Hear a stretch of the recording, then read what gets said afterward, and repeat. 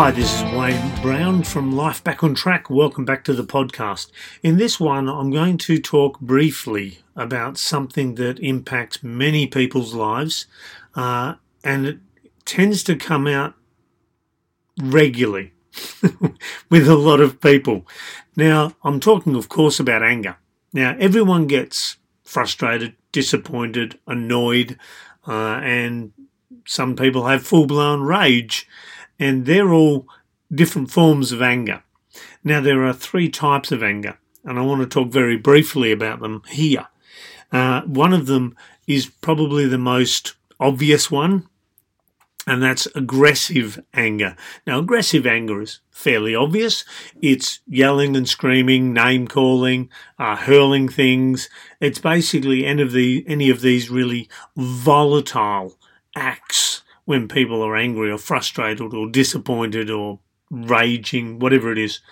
So this one is generally from people who they aren't able to articulate their anger. They aren't able to articulate their frustration, their disappointment, their upset, the things that are ticking them off. So instead of articulating it, they rage, they yell, they scream, and the sad thing with using this method is the person who's doing all the raging probably feels better at the end of it because they've vented, they've got rid of their tension. The problem is they've generally caused a lot of pain, a lot of damage along the way, especially if it's in an intimate relationship. It can cause damage that runs very deep. It can cause security and safety issues with the other person. It can cause trust issues. It can cause all sorts of problems. It can take a very long time to repair. And sadly, this is a very common one. And it seems there's a lot of people that aren't able to deal with their anger properly or in a healthy way. So that's the most important one. Not the most important one, the most common one. Another one, which is sort of the opposite end. This is a form of anger with people who are told to suppress their anger, that they're not allowed to show their anger. So what happens is they're a bit like a pressure cooker. They've got all this anger inside them that's seething away, and it comes out in little subtle ways like a pressure cooker. I don't know if you've ever seen a pressure cooker. It's a big pot, a solid lid goes on top and have this little weight that sits on the top over the vent.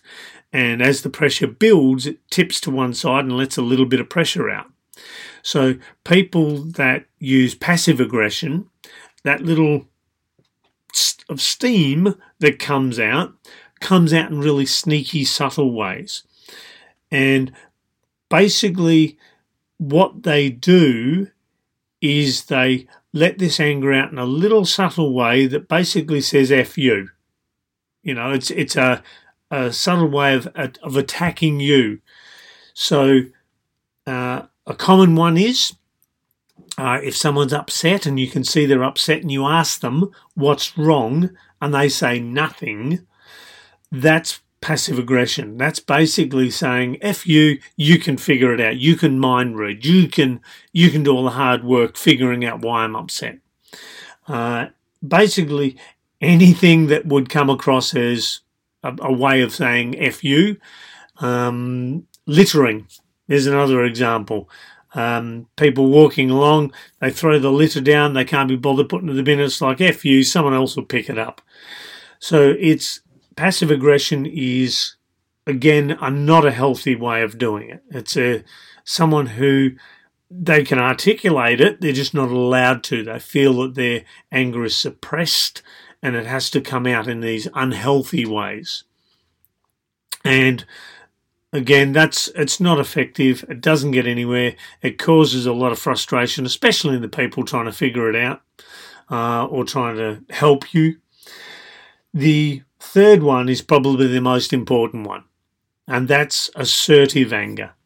Now, assertive anger, you can basically sum up as saying, no, this is my line.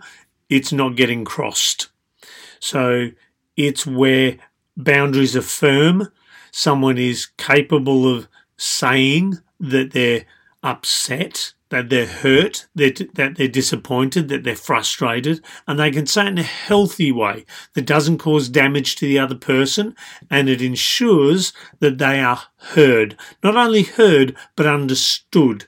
And because it's assertive, the likelihood of it occurring again is dramatically reduced because it's assertive. It's delivered in a healthy, clean way. Now, I know for myself, with my second wife, we definitely did aggressive anger. It was lots of yelling, lots of name calling. It was very stressful, very toxic, and I was very good at it, and so was she. And we did that for years. And I look back and think, what a stupid waste of time that was. So much annoyance, so much frustration.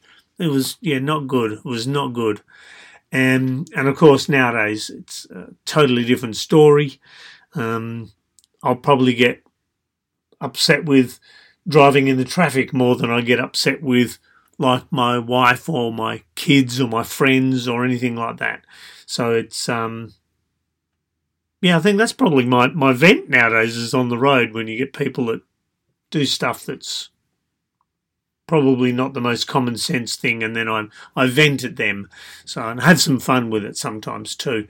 However, for you, if you fall into one of the first two, it's not a bad thing because everyone, as I've said before, everyone does the best they can with the tools they have. And if the best tool you've got at this moment is aggressive anger, or the best tool you have is passive aggression, neither of them are ultimately going to get you the result you're after. So go and learn how to do anger properly. Learn how to understand it. Learn how to understand your emotions. Learn how to articulate your anger to the person that's frustrating you or disappointing you or upsetting you, because then you can actually move forward. You can minimize that happening again, and you'll have a lot healthier relationships, friendships, working environments, everything like that. Really, really important to understand anger and be able to express it in a clean way that doesn't damage. It actually fixes stuff. So I hope you've got something out of that. I hope some light bulbs have turned on. Feel free to reach out to us if you would like some help. We do teach people how to deal with anger.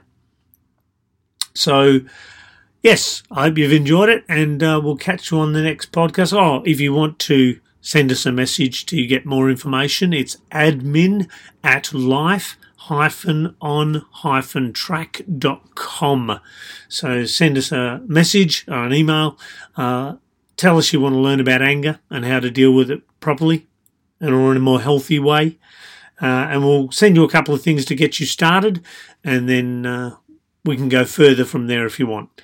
Anyway, I hope you've enjoyed the podcast, and we'll catch you on the next one. And remember, here's to a good life.